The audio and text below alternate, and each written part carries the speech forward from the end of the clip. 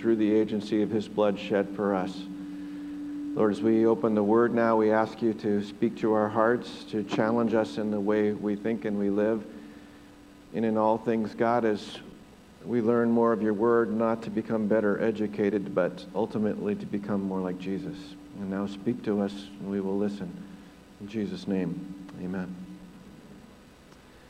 There's this new internet sensation that's been going around this week. It's a cute little clip by this kid. He's 4 years old by the name of Rylan Clark. Actually, he's 5 years old now, but he made this clip when he was 4 years old.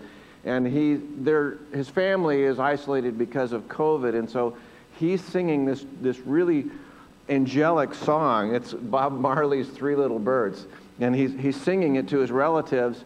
They, in turn, started to share it. This last week, he hit 7 million hits. If you get a chance to look at it, it's really, really cute. The guy is saccharine sweet and cute as a bug's ear, and he's singing the Three Little Birds. In case you don't know that, he's singing, "Don't worry about a thing, 'cause every little thing is gonna be all right." Know the song? Okay, so he's singing that song. Now, of course, there's an element of truth to that, really, because Jesus said something very much like that. Jesus said, "Don't worry about tomorrow, for tomorrow will worry about itself." That's from Matthew 6:34. But Jesus did not say, "Don't worry about a thing, because every little thing is going to be all right," because in reality, that's not true. Not everything is going to be all right. Everything is not all right. To think that way is stupid. It's ignorant. It's wishful thinking. It's untrue. Because the reality is, and you know this, that people get hurt in accidents and they're messed up for the rest of their life. And kids get cancer, and dads get fired from their jobs, and parents get old, and old people get dementia, and people die. Maybe not here and not now, but other places in the world and other times. And Christians are specifically targeted because of their faith. They're persecuted. They often go without medical treatment. Sometimes they starve to death. Christians are sometimes murdered for their faith. In what possible way could you say that's nothing to worry about? I mean, that's something to worry about. Those are real things. The reality is, as cute as it is, every little thing is not going to be all right.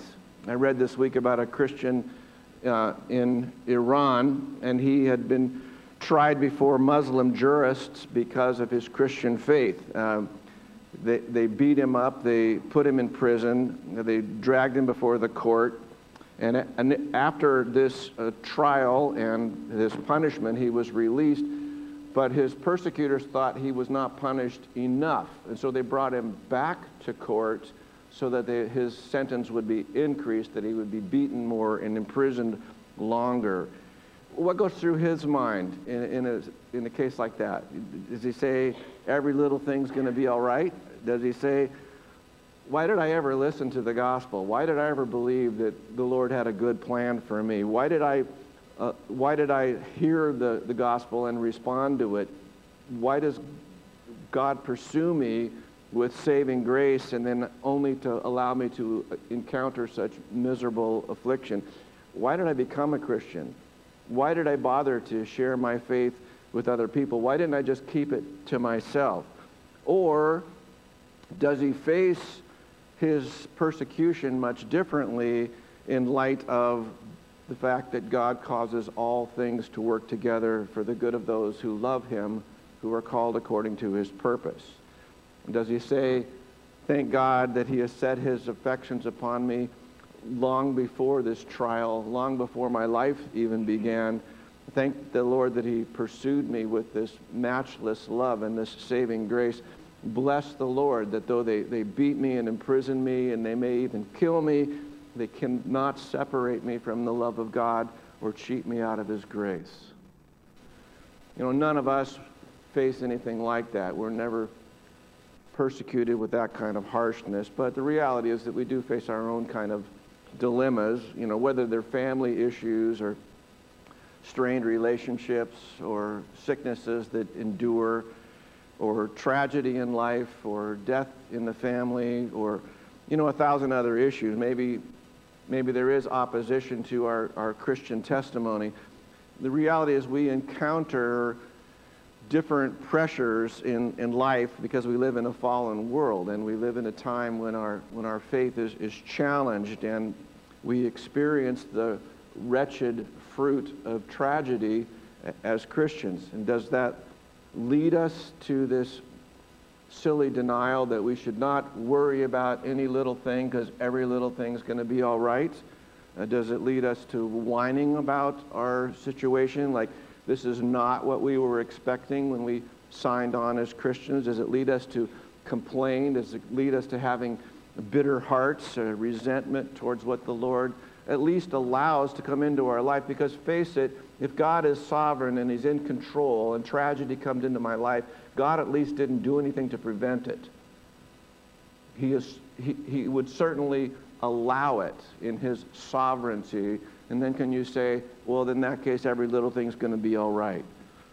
Or does it, on the other hand, lead you to a point of self-reflection when you focus on the assurance that God is sovereign and He's in control? And I know that God loves me. And even though I can't make any sense out of the tragedy, I know that a sovereign God has allowed only what first passes through His hands before it comes into my life. And far too many Christians know too little of the extent of God's sovereign grace, and so they end up cheating themselves out of the provision that God has made to reassure us of His steadfast love when we face those trials of life. And when we don't have that confidence, we fuss and we fume and we doubt the love of God, and we wonder if God is angry with us and God is disciplining us because we're bad. And we forget that God only allows what comes into our life for what is ultimately our good. To that end, I would like you to take your Bibles and turn with me to Romans chapter 8, verse 28. Honestly, when I was writing this sermon, I was preparing to write from 8:28 through 8:30. That's not a big chunk, is it? That's a pretty little chunk. But I realized as I got into it, it was way too long, and they wouldn't sit with me for 2 hours. So I shortened it up. I started thinking, you know, there's 433 verses in Romans, and if I did one verse a week like I'm doing this week, it would take me 8.25 years to get through the book of Romans, and I would lose my audience long before that. You may have also noticed that I'm not actually doing every verse. Sometimes I jump a few verses because they only reinforce what the previous verses have been saying. So I'm trying to keep the thought moving forward. I'm trying to keep moving forward without getting bogged down. Anyway, the verse that we're looking at today is a very familiar verse. Every Christian knows this verse, and it is a favorite verse for people to commit to memory. And unfortunately, it's one of those verses that's universally quoted to others when they're facing hard times and a perplexing crisis. But almost always, when this verse is quoted out of context, it's usually misquoted and misapplied. So what does this verse actually say, and what does it actually mean? Now, if you look at where we've been in Romans chapter 8 alone, Romans chapter 8 is teaching that God is sovereign. He is sovereign in salvation, and He is sovereign in our suffering. And we see in Romans 8, 17 and 18, we see the theme being set here where the children of God are fellow heirs of Christ. We remember we were there last week. We are fellow heirs of Christ. If we suffer with Him, we will also be glorified with Him. And then from verse 18 to 30, Paul is now meditating on the connection between suffering and sovereignty, and he does so by illustrating 4 purposes. Again, we're still in review mode here. The first purpose, first phase of all that, he says that creation groans, creation longs for the revealing of the sons of God. It groans to be released from its bondage to corruption. Secondly, believers groan. We groan inwardly as we wait for our redemption. We have been saved. We are being saved.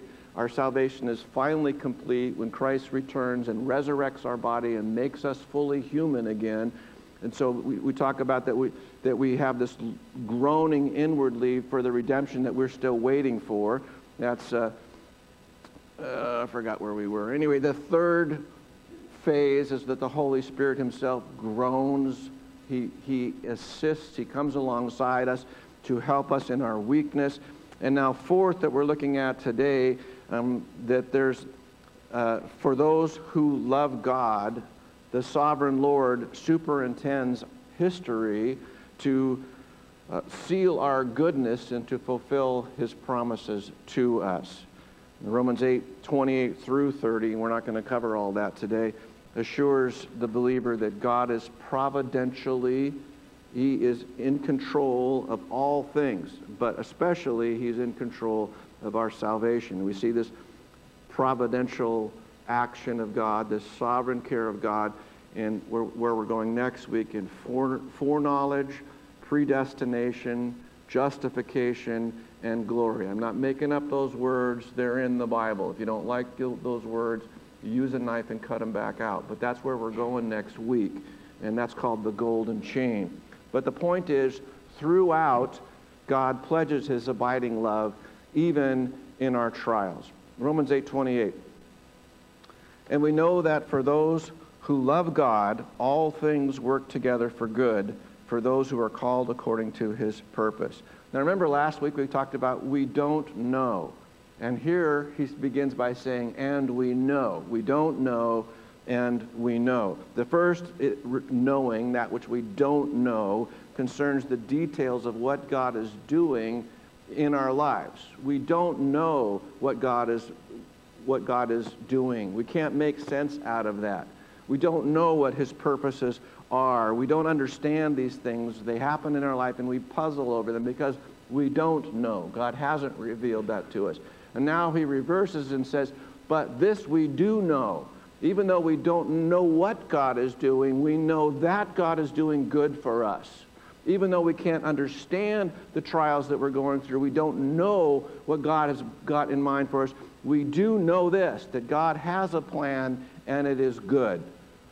And so he teaches us quite simply that God has called us for this good, and what is the good? He has called us for his purpose to be like his Son. So he must have a purpose, he must have a place. We know that he's working all of the things together that we don't understand, but we understand and we believe that he's doing it for his good purpose. What a tremendous encouragement that would be when you are perplexed about why these difficult things can happen in our lives.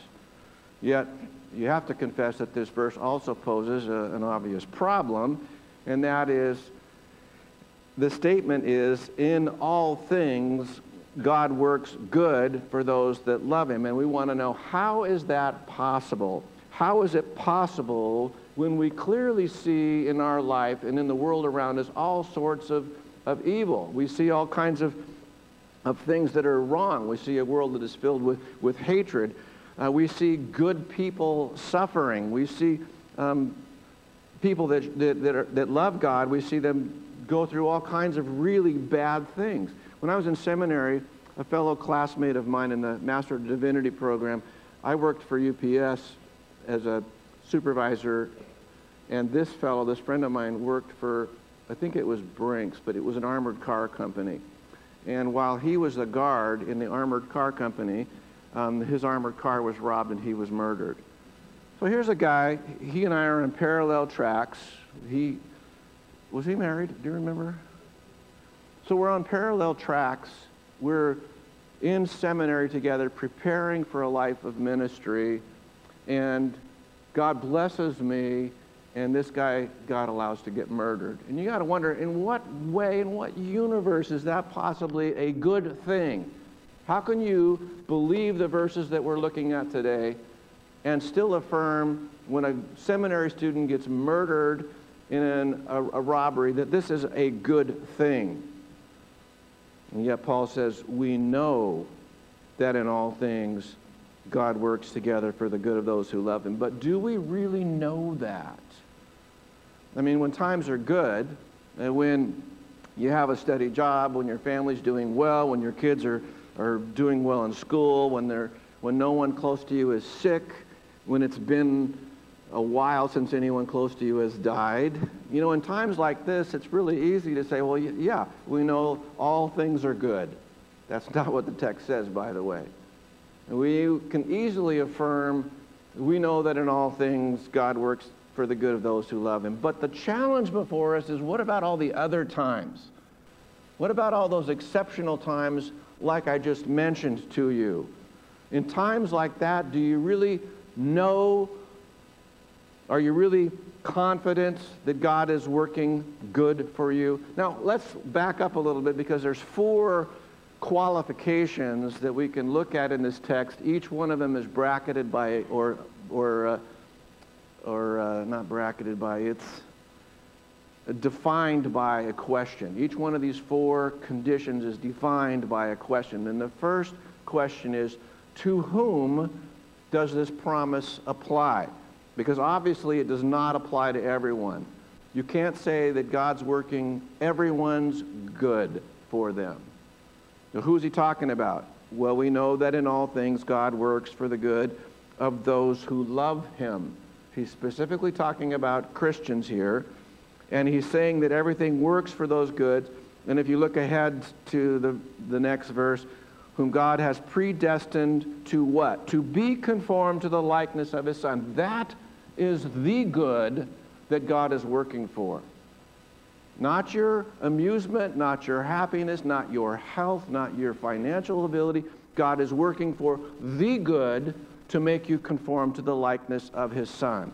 Now, the second qualification, also couched in a question, is what is meant by good? Because it's an important question, because if good means rich, then we would see that this is not true, because most Christians throughout time, and even today, most Christians are not rich in the world's possessions. So it's not true that whatever the good is wealth. And most Christians are not necessarily healthy, and not all believers are successful or admired or even happy in the sense that the world judges that. So whatever the good is can't be any of these things. The reality is that God frequently asks Christians to endure failure and scorn and distressing personal experiences and severe disappointment. So whatever the good means, it can't mean rich or healthy or successful or admired or happy in the sense of the world. And so again, the answer comes, the good that he is working for is to be made like Jesus, that we are conformed or transformed. We are being changed from who we are to being changed into the likeness of his Son. So that's the good that he's talking about. Ray Stedman says that is what life is all about, being changed from who we are now to be transformed into Christ likeness. And so we can see then, at least theoretically, we can see how God could use sickness and suffering and persecution and grief if he's in the process of molding us into the likeness of his Son. Now, the third qualification, and also formed in the sense of a question, are the things that God uses for this good end, are they good in themselves or only in their effect? And again, obviously, we can say that they are not good in themselves. In what sense, in what world is sickness good, or suffering, or persecution, or grief, or any of those other things? You know, hatred is not love. Death is not life. Grief is not joy. The world is full of evil. The point is that God uses these things, all of these things, including our own failures, including our own sin, and God uses these things which are not good in themselves towards a good end. That God brings good out of evil. Daniel Doriani says, God draws straight lines with crooked sticks, overseeing all elements so that they bring good to those who love him. So obviously this does not mean that God works everything out as we wish he would work it out, or as we hope things all would work out. Now, we may wish for health and wealth and a trouble-free life. But the reality is that God frequently wants something better for us than all of these things that we say are the good of life, because he is working for a greater good. Again, Doriani says God puts evil to use on a large canvas, painting wars and floods, disease and depression into his purposes. So you can apply Paul's message to individuals and to families, and you can see how we have to sometimes endure illness and endure unemployment and divorce and death. And none of these things are good. There is ungood, not a word, but there is ungood as you can possibly be. And yet God is using these ungood things for a good purpose. And we're thankful for that. Because the reality is that happiness comes and goes. Joy is what the Lord promises us. And joy comes from Christ-like character. And sadly, worse than sadly, embarrassingly, I hear Christians use all things work together for good as some kind of a slogan or panacea, and they use it at terribly inappropriate times. After a tragic death, someone will come alongside and say, well, it's really too bad that your wife died. But remember, God works all things for good. It's not helpful. And it's actually, it's an irresponsible thing to say, because it excuses us from the labor of listening quietly and caring for someone. You know, in a time like that, they don't need your words. They just need to know you care. Remember, Job's friends were at their very best when they said nothing. What's that song, you say it best when you say nothing at all? And when did they start messing up? When they opened their mouths. You know, then they started running afield. So Paul's message here is that, you know, we can expect sorrow and we can expect hardship and we can expect these kind of griefs and disappointments in life, and know that while these things are not good, that God will still use them in developing good in us. He's accomplishing his purposes. But that can sometimes take years. That path can unfold after a very long time. And we want instant results. And we want instant explanations. We want instant sense out of it all. We may not understand what God is doing, but we do know why God is doing it, because that's the process through our salvation and our maturation, our good. Now, the final qualification or question that comes here is, what's our relationship to God during these circumstances? And Paul gives us the answer when he says, we know. Notice he doesn't say we feel or we see or we think or we take these intuitively. He's saying we know. Sometimes we don't feel like God is in control of our lives. We don't feel like God is doing good towards us. Sometimes we can't see how any of this makes any sense. The text simply says, we know. Paul's no sentimentalist. Here's a guy that's experienced a lot of hardship in life. He was persecuted. He was beat up. He was imprisoned. He was shipwrecked. He'd been attacked. He'd been slandered. He'd been attacked by his own countrymen. And Paul doesn't go around saying, you know, what a wonderful world we live in. You know, I just want to tell you what a super fun time, how pleasant my missionary experiences have been. He's very candid about, it's been tough. I've faced a lot of hardships. He says in 2 Corinthians 4 that he's hard-pressed on every side, perplexed, struck down. And yet, in all of that, he can attest that he knows through this all, God is sovereignly working out his own greater purposes in Paul's life. How does Paul know that, by the way? How does Paul know that all these tragedies that he's experiencing, God is working good out of them? Well, because God told him, and now he's telling you, that God works good through these tragedies of life. All things God works together for the good of those who love him. A good case in point is Joseph's story. Back to Genesis, where are we? Genesis, close to Genesis 50. I don't remember where it starts. Remember Joseph? Joseph is a young boy. He's in his teens. He's not yet 17 yet. And he's a favorite of his father. His father bestows favors on him. You know the story of Joseph and his coat of many colors. And Joseph has these visions from God, true visions from God, not fictitious ones. And you know his brothers loved him for it. His brothers hated him. Joseph gets sent on an errand, go check on your brothers and see how they're doing up in Dothan. Joseph goes up there and his brothers hate him, and they decide to do away with him. Initially, they throw him in a dry cistern, a place to collect water during the wet season, so he'd have it during the dry season. And they're just going to let him die down there. But as fortune would happen, it just so happens that at just that time, there's a group of Midians that are coming through. They're on their way down to trade in Egypt. His brothers decide we can get rid of Joseph and make a little money on the side, so they sell him to the Midianites.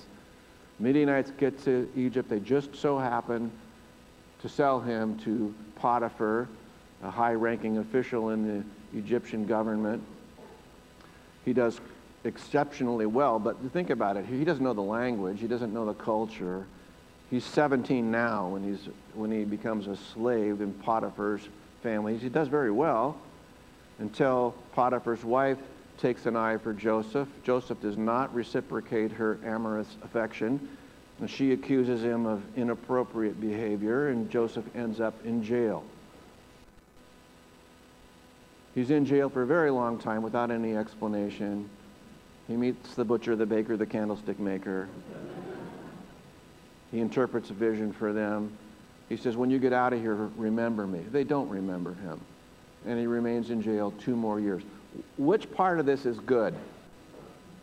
The being hated by your brothers, the being thrown into a cistern, the being sold into slavery, the being falsely accused of inappropriate sexual behavior, being thrown into prison, being left into prison and not remembered. Where do we get to the good part? Well, after some time, after 2 years now, the Pharaoh has a vision.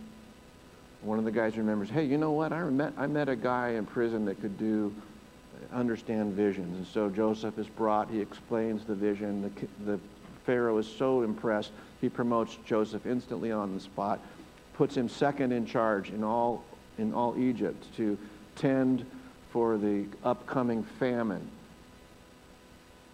His brothers end up coming down for famine relief. They don't know it's Joseph. They see somebody who's an Egyptian official, a very high-ranking Egyptian official, and they're terrified by him. Now we're in Genesis 50-something. We're towards the end of Genesis chapter 50. And the brothers are standing before Joseph, and Joseph reveals that he really is their brother, and they're nervous because they sold him out. And what does Joseph say? He says, you meant this for evil, but God meant it for good. See, what a perfect example of what we're talking about here today. You know, that we think trash has come into our life. God is either not in control, he's not sovereign, or he's not loving. And we resent God because this is not good, whatever it is that's come into our life. But we have to agree with Joseph that God intends for the good. You know, the Greeks and the Romans were a lot like the Westerners today. They had a lot of cliche sayings like, don't worry, everything will be all right. Fate will work for you. But that's just nonsense. You know, try telling that to tens of millions of people that's literally starved to death. Tell them God has their good in mind. Tell them everything's going to work out fine. Or tell Christians living in a totalitarian state where they're not free to be Christians, God just intends their good. See, the thing is, unless you have a hope of eternal glory, then these tragedies are just that. They're just tragedies. There's nothing good in them unless God is using them. They're just tragedy and waste and ruin and destruction and despair and hopelessness. There's no promise outside of those who are in Christ Jesus. Only when God is working for the good of those who love Him, whom He loves, does this all make sense. But by the way, who is making the good out of these tragedies? God is. God is superintending them. Paul's not saying that God prevents bad things from happening to His children. You were lied to if someone told you if you become a Christian, all your problems would go away, everything would make sense, and there'd be nothing but blessing for you. After all, you are princes and princesses, children of the King. And all that can come into your hand from God are good things because you're His beloved children. God lets His beloved children go through these hardships because He has something better in mind for them than wealth, health, admiration of others. I used to be friends with these very rich people in Denver when I was in seminary. There's an older couple, and they had collected art. They had tons of art in their house. In their basement, they had original oil paintings just leaning against the wall backwards. There'd be 5 or 6 of them stacked in a row all over the basement walls of these really valuable paintings because there was no place to hang them in their house. And they, Mrs. McAdams, who I was particularly close to, she invited me to look at this one wall hanging, and it was backwards because she didn't want the sun to fade it. It was a tapestry. And so I saw the back of this tapestry first, and you know what it looked like? It looked like throw up. It was orange, and it had knots and cross ties and stuff like that. You ever looked at the back of a cross stitch? It kind of looked like that, only multiplied 1,000 times. It was the ugliest thing I'd ever seen, especially because it had a lot of this hunter orange color. Who makes a tapestry out of hunter orange? You know, turns out if you flip it over, it was a beautiful tapestry. And she showed me that this tapestry was actually in an art book. You know, here's this tapestry made by this Portuguese artist. It was a beautiful, beautiful tapestry. But when you look at it first face, prima facie, when you look at it initially, it was the most ugly thing I'd ever seen. And why would you spend money on something like that? This is what we see, the backside of the tapestry. We see something that is nonsensical, which is ugly. There's a lot of knots and frayed ends. But it's not till we get to the very end when we stand before God and He says, yeah, but let's look at the front side of the tapestry that I was building out of your life. And you go, oh, now that makes sense to me. In all things, God was working for our good. No matter what the situation we were in, no matter what the suffering, the persecution, our own sinful failures, our lack of faith, our abuse from other Christians, and yet through all these things, God was working for our good. Through all things, in all circumstances, in all events, God was working, even in the evil that He allowed to come into our life. Because let's face it, not all things are good. He's not an illusionist. He's not saying everything's fine, everything's under control. He uses the word here, the word is synergio, from which we get the word synergy or synergism. It means that these things cooperate for a common conclusion, a common good in the end. And so that's what Paul is saying, that God uses the synergy of good things, of bad things, of love and hate, of success and failure, of faith and your lack of faith. And He's using all of these things. He's weaving them together. You know, they say in a Persian rug, when you have a whole bunch of students and one master that are weaving these Persian rugs. And so the master's watching as the students are weaving these rugs. And every so often, the student will make a mistake and mess up the pattern. But the master will not pull out the mistakes. He will now weave the mistake into a different pattern. And the most valuable rugs are the ones that really have had the most mistakes in them, because the master has taken the mistakes and woven them into a beautiful pattern. That's what the Lord's doing in your life. It's not that they're not failures or mistakes or errors or sin or tragedy. The point is not that he shelters you from those things. The point is he's working those things into a beautiful masterpiece. We are, in fact, actors in the theater of the tragic, because life is full of tragedy. But here, Romans 8:28 is teaching us that ultimately, not immediately, but ultimately, there are no tragedies for the Christians. It's the tragedy that we face now is a blessing later. Tragic is not temporary. It's not. It is temporary. It's not permanent. The tragedies, it's real, but God is using those for something better. But I want to caution you too that there's a flip side to that coin, and that is, for the unbeliever who persists in his unbelief, yet he receives blessing after blessing from God. He receives these good things from the hand of God, and yet he rejects God. He persists in his disbelief and his lack of gratefulness to God. And God warns us, look back to Romans chapter 2, verse 3 through 5. God warns us that all these blessings that he's bestowing on the unbeliever ultimately work to his judgment. They become this depository of sin that God uses to judge. He says, in accordance with the hardness of your impenitent heart, you're treasuring up for yourself wrath in the day of wrath and revelation of the righteous judgment of God, who will render to each one according to his deeds. Every blessing that goes unacknowledged, unthanked, unappreciated by the unbeliever ends up a true tragedy. It's a kind of a topsy-turvy backward thing, isn't it? The tragedy that we Christians face now, when we believe and we trust and we acknowledge that we have a sovereign God who loves us and only wants good for us, ends up for us a blessing.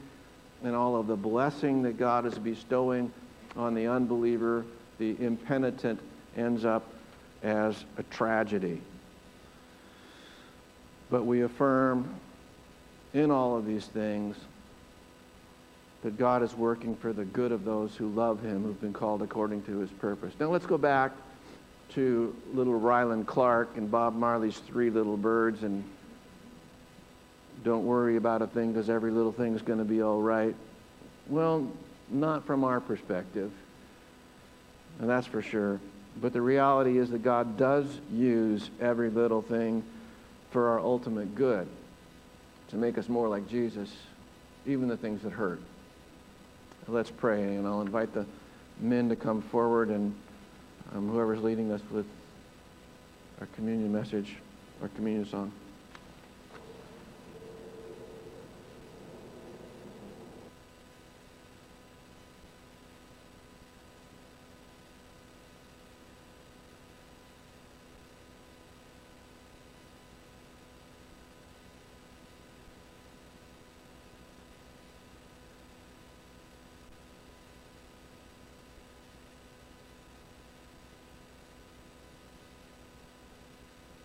Sing with us. We have the slides up.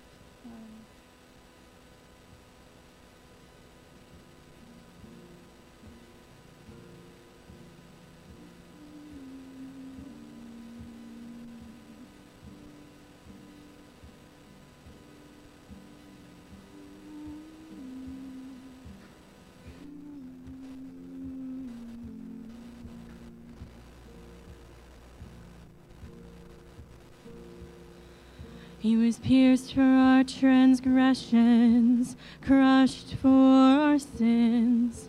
The punishment that brought us peace was upon him, and by his wounds, oh, by his wounds we are healed. We are healed by your sacrifice in the life that you gave. We are healed, for you paid the price. By your grace we are saved. We are saved. He was pierced for our transgressions, crushed for our sins. The punishment that brought us peace was upon him, and by his wounds, oh, by his wounds we are healed. We are healed by your sacrifice in the life that you gave. We are healed, for you paid the price. By your grace we are saved. We are saved. What can wash away my sin? Nothing but the blood of Jesus. What can make me whole again? Nothing but the blood of Jesus.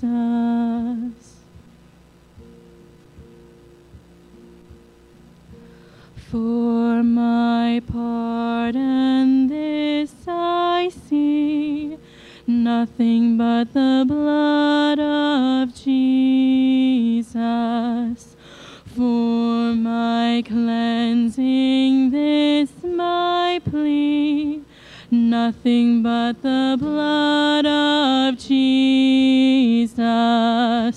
Oh, precious is the flow that makes me white as snow. No other fount I know, nothing but the blood of Jesus.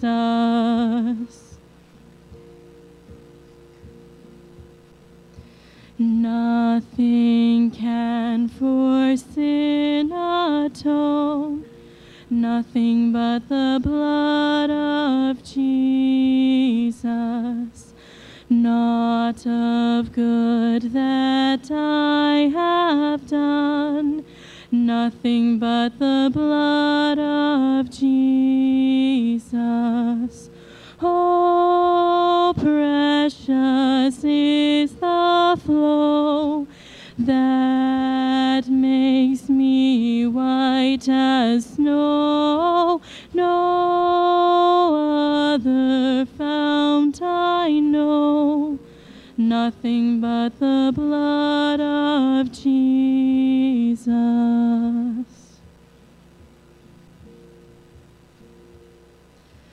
This is all my hope and peace, nothing but the blood of Jesus. This is all my righteousness, nothing but the blood of Jesus.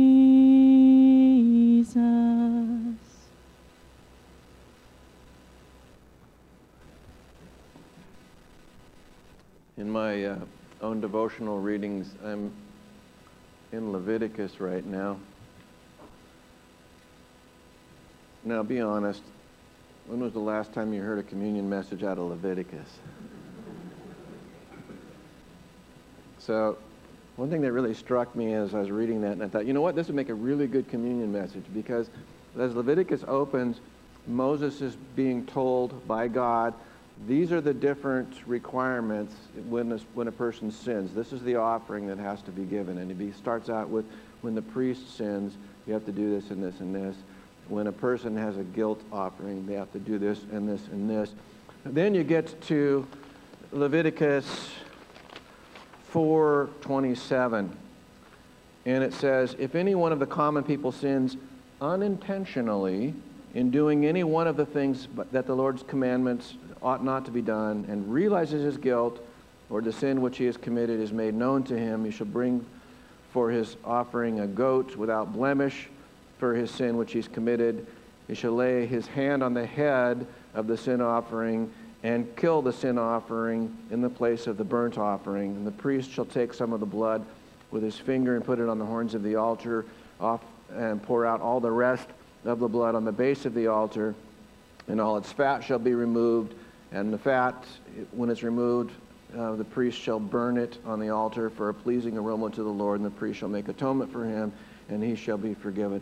When was the last time you even cared about a time when you unintentionally sinned? And what was your response when you discovered that you had sinned unintentionally? You know what your response was? You shrugged your shoulders. Oh, well. Because you know what? Even when we sin deliberately, even when our sin borders on the line of treachery, treason, we think so lightly of our sin, we think, well, I'll just mention it to God. After all, God's in the business of forgiving sin. That's what he does. It's his job. He has to. If I say sorry, he has to forgive me. See, the whole point of these Levitical offerings was to point out how terrible sin is in the sight of God, and how desperately wretched our condition. Whether you meant to or not, God is holy, and you have violated his holiness. And in an unintentional sin, somebody had to die, and the blood had to be spilt. I think we think so lightly of it that we don't understand God's holiness. We don't understand how terribly awful the real price that all those sacrifices looked forward to, when God would have to judge his own son, and his blood would be spilt, and he would be killed, and that sacrifice to be in place of my own. This is why we come every single month, and we come back to this communion table. We're not just remembering that the disciples all sat around on one side of the table, according to Da Vinci, and had a good dinner and went out for the night. We are remembering that this looked forward to the cross. It looked back at all the sacrifices which had been done before, which were only pictures of the real sacrifice, the ultimate sacrifice, and what a terrible cost it was to God. So Paul says, what I've received from the Lord, I also pass on to you. Then on the night he was betrayed, our Lord Jesus took bread, and when he had given thanks, he broke it and said, take this and eat it. This is my body, which was given for you.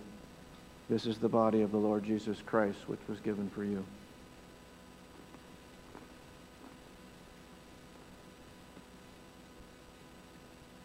And in the same way, after supper, he took the cup and he said, this cup is a new covenant in my blood.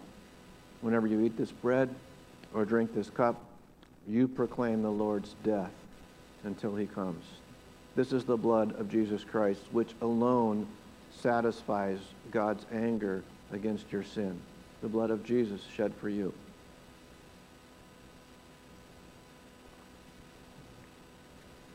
Let's pray. We've taken these common elements, God, and we have applied them for a holy, sacred purpose to represent the body of Jesus, lived in perfect obedience, a lamb without spot or blemish, the perfect, acceptable sacrifice for you. And we remember in this cup that he was murdered, he was killed, he was executed. his blood shed to satisfy your righteousness, that you would have no reason to still be angry at us for our sin. But because of his perfect sacrifice, you see nothing but love and mercy towards us. Father, we ask that you would set aside these common, ordinary lives. Make us exceptional as you're in the process of making us more like Jesus through hardships and trials and blessings, through failures, through successes, and you're using all of these things to make us like Jesus, and we give you thanks for it. May we leave this place from this communion and this time of worship not only more knowledgeable and more committed and reanimated, but may we leave here changed. Help us to live lives that bring you glory and honor, that reflect the good things that you are doing in our life and our trust in you. And when we suffer hardships, may we suffer like Christians who believe in a loving God. We pray this all in the name of Jesus. Amen. Please stand with us for this last song.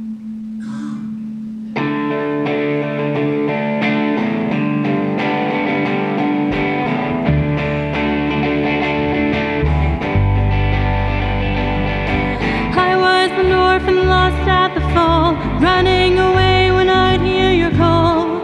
But Father, you worked your will. I had no righteousness of my own. I had no right to draw near your throne. But Father, you loved me still. And in love before you laid the world's foundation, you predestined to adopt me as your own. You have raised me up so high above my station. I'm a child of God by grace and grace alone. You left your home to seek out the lost. You knew the great and terrible cost. But Jesus, your face was set. I worked my fingers down to the bone. Nothing I did could ever atone. But Jesus, you paid my debt. By your blood I have redemption and salvation. Lord, you died that I might reap what you have sown. And you rose that I might be a new creation. I am born again by grace and grace alone. I was in darkness all of my life. I never knew the day from the night. But Spirit, you made me see. I swore I knew the way on my own, head full of rocks, a heart made of stone. But Spirit, you moved in me. And at your touch my sleeping spirit was awakened. On my darkened heart the light of Christ has shone. Called into a kingdom that cannot be shaken. Heaven set us in by grace and grace alone. So I'll stand in faith by grace and grace alone. I will run the race by grace and grace alone. I will slay my sin by grace and grace alone. I will reach the end by grace and grace alone.